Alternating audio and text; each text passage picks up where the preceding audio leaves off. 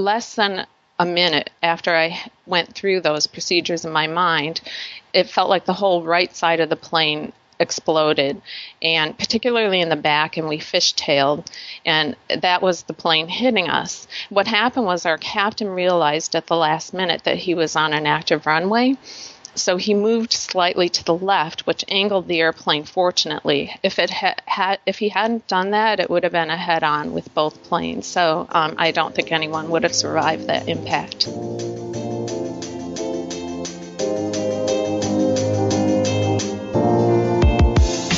Hi, this is Amy, the Senior Group Fitness Instructor at the Indoor Cycle Instructor Podcast. Are you looking for a spark of inspiration to bring to your next class? Find us at indoorcycleinstructor.com. Hi, and welcome to another episode of the Indoor Cycle Instructor Podcast. I'm John McGowan, your host, and I'm really excited about 2012.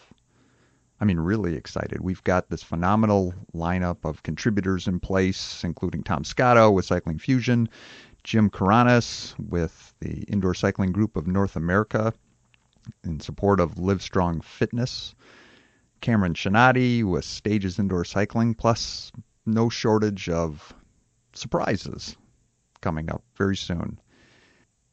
As I'm so excited about 2012, I thought I would kind of kick off the year with something that I think you'll find both motivational and inspirational, which has always been the goal of the Indoor Cycle Instructor Podcast. I want you to meet ICI Pro member and relatively new instructor, Kay Ruane. And Kay has a very interesting story about something that she was involved in a number of years ago, and the path that led her to not only recover from some very serious injuries, but to actually become Tom Scotto's substitute. Very encouraging, and I hope you'll enjoy listening. I'd like everybody to meet Kay Ruane, and Kay teaches for Tom whenever Tom is not available. Kay, welcome to the Indoor Cycle Instructor Podcast. Thanks, John. It's a pleasure to be here. Well, what a great honor it must be to be Tom's substitute. Or is it only because it's really early morning and no one else will sub? No, it's actually 6 p.m. on a Wednesday for a variety of reasons. At first, it was he would get stuck in traffic, and I had just gotten certified, and I happened to be in his class anyway. So that's how it kind of started. But now he's asking me, which I consider a big honor. Okay, so help me understand. Because we talked earlier, you are just recently certified. Mm-hmm. August. Jumped in as an ICI Pro member to add to your education. Mm-hmm. And were you taking Tom's classes on a regular basis, kind of as a mentor-mentee thing? More as a participant. I just love spinning, and I've done it ever since 1999 or 98. And I go regularly to spinning. So I was in his class ever since he started at the health club I go to. Which is? Wellbridge Athletics. Wellbridge. Yeah, okay. In Cambridge, Massachusetts. Kay, the reason I asked you to be a participant on here really wasn't to talk about the fact that you're Tom's regular substitute, although that is... that could take an hour. Yes, but that's impressive in its own right. But something that happened to you that was really traumatic, and that you had to really fight through it to even walk, much less be an indoor cycling instructor. My understanding was that you were a flight attendant with Northwest Airlines back in the early 90s. Tell us what happened. I had been flying 11 and a half years at that point, and I was commuting home from Tokyo. And I got into Detroit and missed my connecting flight. So I had to spend the night. The next morning there was heavy snow, and I got on an aircraft that subsequently crashed. There was heavy fog on the airport grounds after the snowstorm, and it was below minimum visibility, but they hadn't closed the airport. There were a variety of errors that contributed to the accident. We wandered accidentally on an active runway, and we were hit by an oncoming plane going in excess of 100 miles an hour, rolling up for takeoff, directly at us. Just horrible. And Yeah. just for everybody's information, it was Northwest Airlines Flight 1482. That's correct, yeah. On December 3rd, 1990, in which, when you say you're commuting, meaning you're taking a spare seat on the airplane. I was, yes. To try to get back. Okay. Can you even describe what that was like? Well, it was pretty shocking, actually. I just remember being a little surprised that we were in this heavy fog, and we were taxiing for quite some time. So I felt like there was something just a little off right before impact, and I was sitting in first class because one of the flight attendants had moved me from the back as a favor, which was fortunate. And so I was sitting in first class, noticing that we were taxiing for quite a long time. There was heavy fog all around us, and it felt like we were all alone, almost like everything was muffled around us. It just felt wrong. So in my mind, I went through emergency procedures. If something happened, I realized there was no one over wing to help. There was a flight attendant in the front and in the back, but no one over wing. So I imagined myself jumping up and helping over wing. It was really peculiar that I would have this, idea, and not less than a minute after I went through those procedures in my mind, it felt like the whole right side of the plane exploded, and particularly in the back, and we fishtailed, and that was the plane hitting us. What happened was our captain realized at the last minute that he was on an active runway. So he moved slightly to the left, which angled the airplane, fortunately. If he hadn't done that, it would have been a head-on with both planes. So I don't think anyone would have survived that impact. But as it was, the wing of the plane sliced through the cabin, and that's where the fuel is stored. So it sprayed jet fuel inside the cabin, and we were all covered in jet fuel. Oh, my gosh. Yeah, so that was very scary. Afterwards, my clothes smelled like jet fuel and, burned stuff, of course. But anyway, it knocked off the back engine. We were on a DC-9.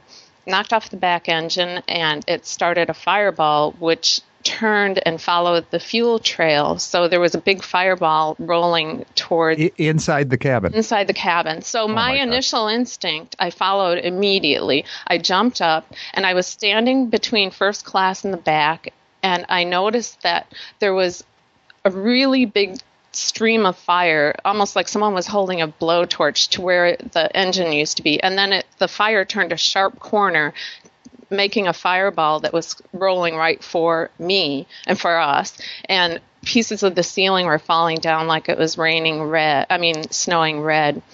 So then I got caught in a stampede of other panicking passengers. And of course they were panicked because, this fireball was right behind us. And so we jostled to the front. And next thing I remember, it felt like a big slab of concrete heaved up and hit me in the face. Whereas in fact, I fell or was pushed out of the airplane, and the evacuation slide should have been there, but it had malfunctioned. So immediately I just felt intense pain in my back, and then I started passing out. I remember thinking, it's a really good time for a nap right now, because my body couldn't handle the pain. So I started falling asleep, and then another passenger said, "You've got to get away," and he kind of helped me, but I couldn't walk. And so I was kind of walking in an L shape trying to stay upright, but I couldn't. And so I kind of collapsed after that. Well, let me just back up a little bit. So did you open the exit door? Mm-mm. I didn't have a chance. What it felt like was someone's suit jacket. First of all, it was really hard to breathe because the fumes and the toxic fumes and the smoke and everything. You could barely see anything. The emergency lights didn't help at all because you just could not see anything. And then I was pressed against a man's suit jacket. And the next thing I remember, this big slab of concrete coming up on my face. So in between, I don't remember anything. There was no way I could reach for a handle to make the slide work because it. So somebody else opened the door ahead of you. Yes, the flight attendant in the first class. Yeah. Okay, but then you just got caught in the stampede, and you just were literally ejected out of the airplane. Correct. Yeah. Oh my gosh! Yeah. Wow. And there was a lot of I read the report. Yeah. I don't know that we want to get into the detail, but it was tragic. It was. What happened to you physically from the fall and the accident? Well, they took me to a local hospital, and I remember I was kind of in shock. So after a while, the pain went away, and I kept saying, I'm sure I'm fine. I'm sure I'm fine. I'm sure I can sit up. But really, I knew I couldn't. They took me into x-ray. At first, they said, oh, you'll probably be able to go home, because I was so perky and full of adrenaline. And so they put me into a CAT scan and realized that I had what's called an L2 compression burst fracture. So it was essentially like someone smashed one of my vertebrae like a beer can. And there were bone fragments in my spinal canal. So luckily L2 is right below where the spinal cord ends, but there's still what they call the quada equina, where all the nerves going to your back and to your legs and your lower body are, and you can still become paralyzed. So they thought I would be paralyzed because there were so many bone fragments in there. Later I learned that it was truly a miracle that these bone fragments missed every major nerve.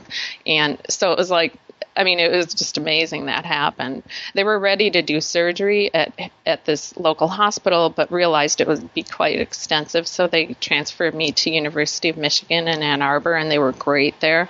They had just started treating these injuries more conservatively than just jumping in with surgery. So they put me in neurointensive care and waited to see if I would develop any neurological symptoms, which I did not, fortunately.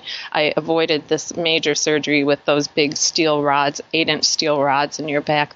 Actually, Gloria Estefan had that surgery. She had a very similar injury to mine in her bust. Wow. I don't know if you remember that, but doctors kept comparing my injuries to her. So fast forward a couple of months after the accident, what was your physical state then? Well, at that point, they put me in a body brace that went from my neck to my hips.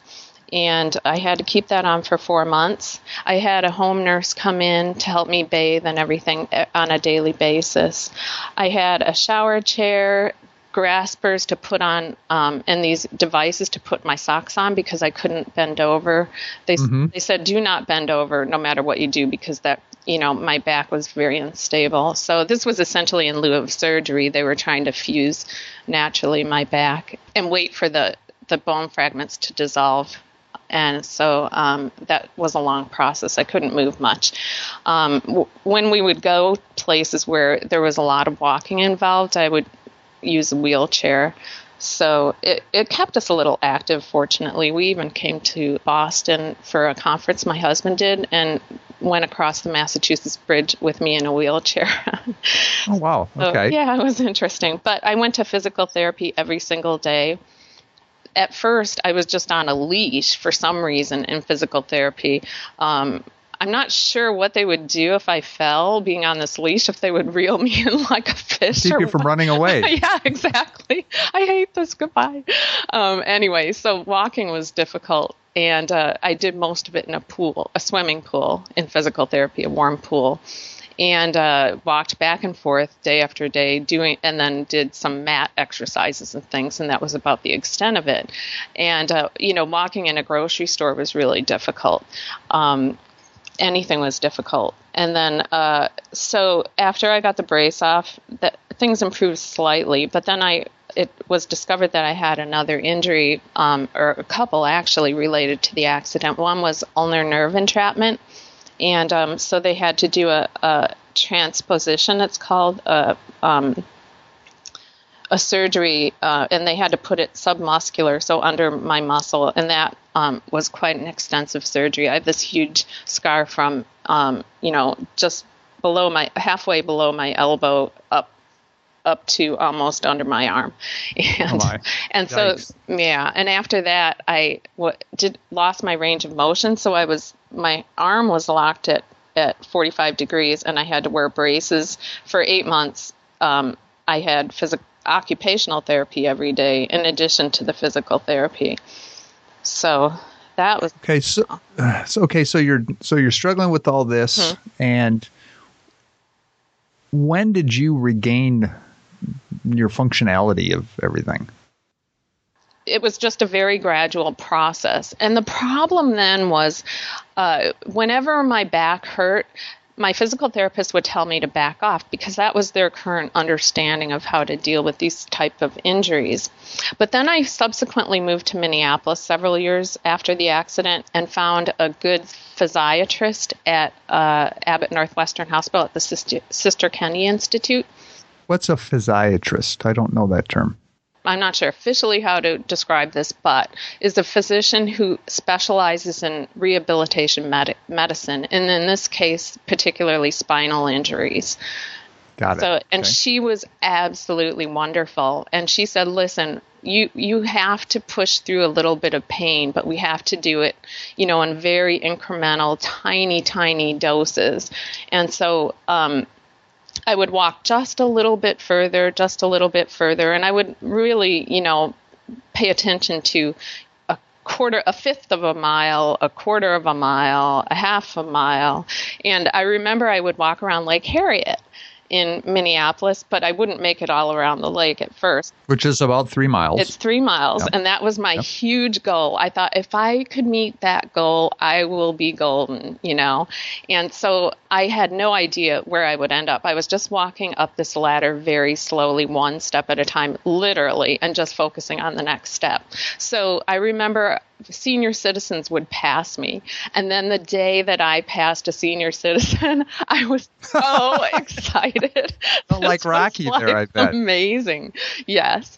And then little by little, it took, I don't know. I honestly don't know, maybe a year or 2 years. I don't know. But anyway, after I got around Lake Harriet, I said to this doctor, I said, listen, I really want to run again. I wasn't a huge runner before, but I did it recreationally. So she said, there's no problem with running, even though my neurosurgeon before had told me your running days are over. So she said, no, that's not true. And so we'll put you on a program that will get you into running. So run just, 3 minutes and then resume your walking. Run just 3 minutes. My running was basically like a teeny jog, No, that's okay. Yeah. And so that became longer and longer and longer.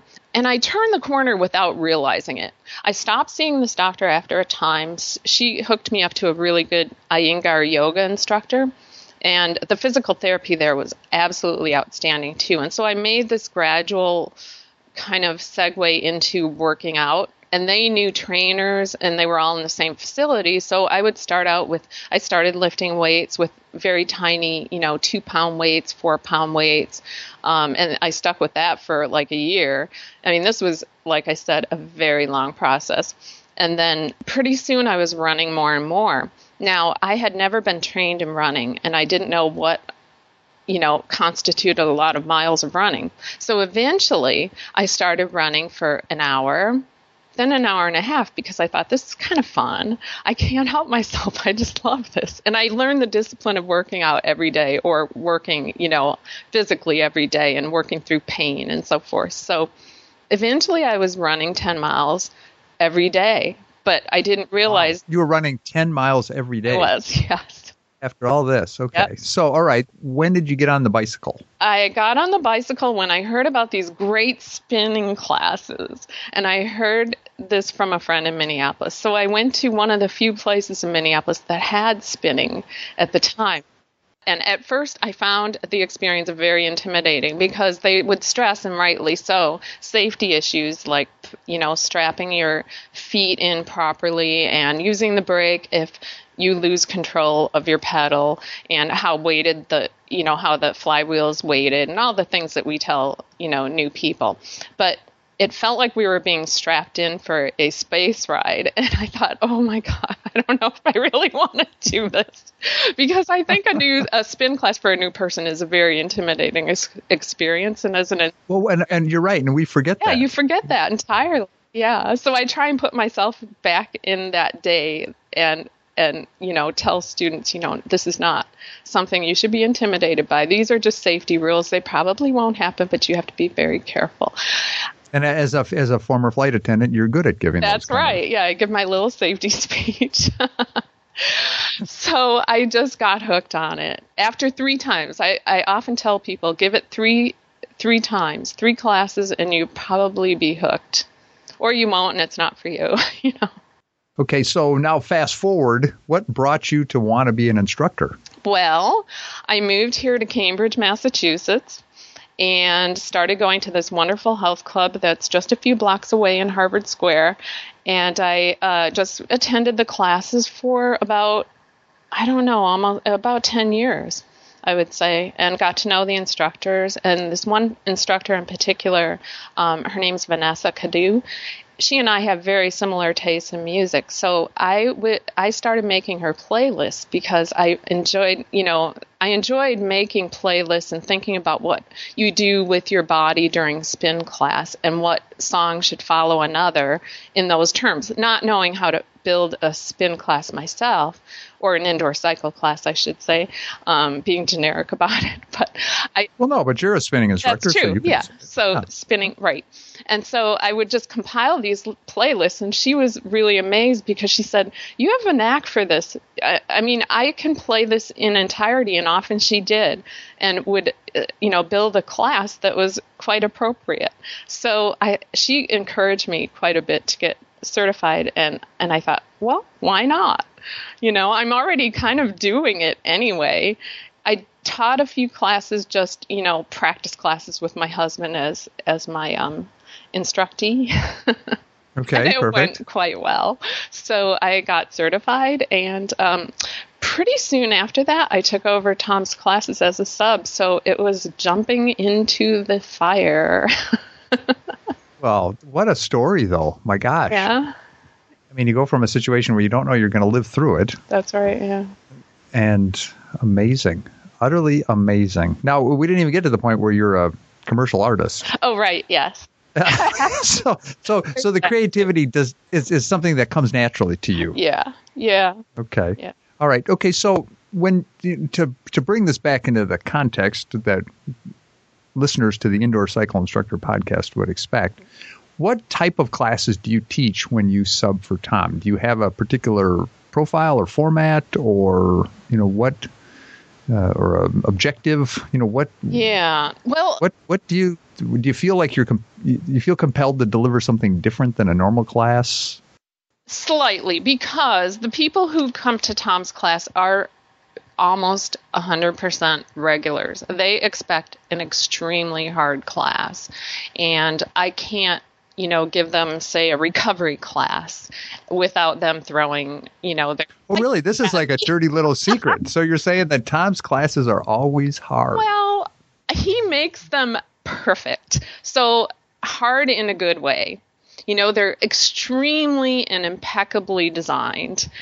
We work hard, but we don't kill ourselves. I mean, he has it paced just so. So, I feel like I have a responsibility to make this the best class I can make, given the resources I have now as a new instructor and my knowledge base, which is continually growing, of course, hopefully. Mm-hmm. I would say, I focus on different types of rides, and a lot, I've often been in his class the week prior, so I would pay attention to what he's doing, and he often has a big picture training plan. So he will say, now is the time where we're getting ready for, a race. So we're going to be focusing on this type of, maybe intervals or strength and that kind of thing. So then I'll in turn try and, make a class that seems appropriate to what his goals are, since it's an every Wednesday crowd. Got it. Yeah. Okay. Yeah, but if I'm teaching for someone else, I kind of, I do more, well, I do endurance with him and that sort of thing, but I just crank it up a tiny bit more because these are very experienced cyclists. Some of the other classes, there's more new people or people who do it, who do a multitude of other kinds of things or who are fairly sedentary, but they come in for their ride. So, keeping that all in mind and trying to make each class appeal and, be doable, I guess is the only word I can think of, for, That's a word. Yeah, for someone who's just walking in as a beginner and for, some of Tom's people who ride, on their bikes every weekend and in the Vermont hills and that kind of thing. Well, yes, and you're right, exactly. And honestly, worst case, if no instructor showed up and you just turn on some music, those self-directed people will probably lead themselves. Yeah, in fact, that's how, when I first started, I thought, well, it's me or nothing. It's me or no class. And so that calmed me down quite a bit. It's like, I do not have to be Tom, and I'm certainly not going to be Tom, and that's quite all right. I will just do the best I can do right here, right now, because that's what I learned going through rehab is today I'll show up. I'll do the best I can right here, right now. And that's all you can do. Amazing. Because I think, especially if you're listening to this and you're a new instructor. Yeah. And you are, but you're different. You've got the street cred to go along with your title. Okay. But I think in just having talked to a lot of them, I get a sense that they're intimidated that everything is about them. Yeah. Where they don't recognize that, the people in the class, they're there, 99% of them are self-directed to the point where they showed up, especially for early morning classes. Yeah. They don't need you for everything. They rely on themselves. Yeah, you have to trust the people in there too, I think. What do you mean by that? Trust in their abilities, trust in their motivation. I mean, I think it's really good to be motivating as an instructor, but I think you have to have a lot of respect for the people who are there, the participants, and kind of, to the best you can, know where they're coming from. Oh, you're exactly right. And granted, because as you're talking about teaching for Tom, there's an instructor who is very, very energetic. Yeah. And people just love her. And I have to completely change my personality when I sub for her. But I'm always the first person she'll text on Sunday morning, say, John, I don't feel well. Will you teach my class? And as far as the class seems to enjoy it. I mean, there's not a problem there. But in that class, there are a lot of people there that, without that external stimulus, would do nothing. That's true. Yeah. They will just sit there until you tell them exactly what to do. And what I'm hearing you say is that Tom's class is very different from that. They're self-directed athletes. That's right. Yeah. In other classes I've taught, as I said, you need to be a little bit different. Maybe more. Well, it's not that I'm not motivating. Hopefully, in Tom's class, I'm motivating it. But I think too, there's a struggle as a new instructor, and I'm still struggling with it a little. It takes a while to find your own way, of teaching, because there's instructors at Wellbridge, they're all excellent, and they all have a very different style, and I appreciate every single one of their styles. There's not really a wrong one, and I feel like eventually I will come up with, and I've already started to come up with my own style, because you motivate people through your type of personality too. I'm not a yeller. I'm not going to say, you go, that much. I mean, I'm more of a, coach you through with a calm, but a, kind of, I don't know how to describe it. Were you going to say authoritative? Not really authoritative. That's no? Not a good word, but, okay. A sure voice. Confident and, encouraging, because I feel like being encouraging is really important, because it sure helped me when I was going through all that stuff with rehab. So, but you had some people, and forgive me, listener, this is really fascinating to me, and so I'm just kind of letting it run. Okay. So this will be one of the longer episodes we've had in a while, but which is just fine though. No, please stick with me, Kay. Okay. Explain what you meant by that, the motivation that you received from others while you were going through all your rehabilitation. So I would say people who believed in me, because it's hard when you have that kind of injury and you've heard that your running days are over, and not only that, but you have a back of a 60-year-old, and I was only 34 at the time. So when you hear that, that's not very motivating. So once I got to Minneapolis and found this doctor, she was very motivating, and she believed in me, and it helped me believe in myself. So I think believing that, in your students is really important. How did she demonstrate to you that she believed in you? I mean, it's one thing to say it, but but demonstrating it sometimes is a very different thing. I think it's through encouragement. So I would come back with, I mean, I had to do the work. Otherwise, she wouldn't probably be that encouraging. But I had to do the work. So I guess I should take some credit for it. But she would point it out. She would say, look what you've done. This is wonderful. Did she hold you accountable at some level? Yeah, I think so. Yeah. Yeah, most definitely. Not allowing you to quit. Right. But it's, with the, obviously, yeah, I mean, probably with a gentle touch. It's not my personality to be a quitter or even to suggest that I wanted to quit. So I'm not sure how she would handle that. I don't know how to put this. This is a tough one. Well, here's what I'm hearing. Okay. And maybe it's part of it, my brain is interjecting part of it, is that the people that believed in you potentially didn't accept excuses, or does that make sense? Yeah. Or didn't try to make excuses for you. That's right. But it's a weird combination because it's a balance. So it's a balance between that and saying, look, you don't feel like working out today, but you have to. It's not an option. But you show up and you do what you just do what you can do. And so I feel like, especially with beginners, putting too much pressure on them, you've got to follow everything I say. You've got to do these sprints, at 110 RPMs, right now.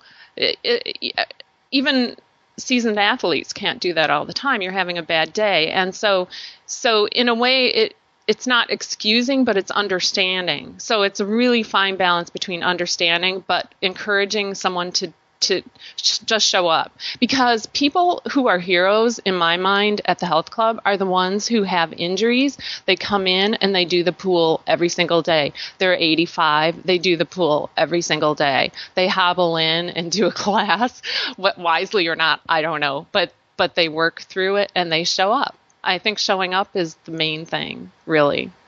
Mm-hmm. No, and I've got pictures in my brain right now about some people that I know that are exactly like you describe, and you think, oh my gosh, how do they do it? And how do they get up every morning? Yet there they are. The thing too about your students is, I think sometimes we jump to conclusions. We think someone's being really lazy because they're not, doing exactly what we say, but unless you know them well, you don't know what's going on. You don't know if they're going through chemotherapy. I mean, I tend to give people a benefit of a doubt. It's just my nature. And sometimes maybe too much. But I think there's a fine line. I mean, you have to balance that line, with understanding and being, encouraging people to just show up and do what they can, and being motivating and pushing them. And I think both are important, but it's a balance. It is. Wow, this was fascinating, Kay. Thank you. Thank you. Yes. Okay. So, first on some Wednesday evening, what club again was it? Wellbridge. Wellbridge. Which location? In Harvard Square. It is the Harvard Square one. Yeah, it's in the Charles Hotel. And by the way, though, I do have a permanent class on Friday at noon now, starting January 1st. So. Congratulations. Oh, good for you. All right. Okay. Well, Kay Ruane. Fascinating, and I certainly enjoy that you've shared this with us. Thank you. Thank you, John. It was a pleasure being on.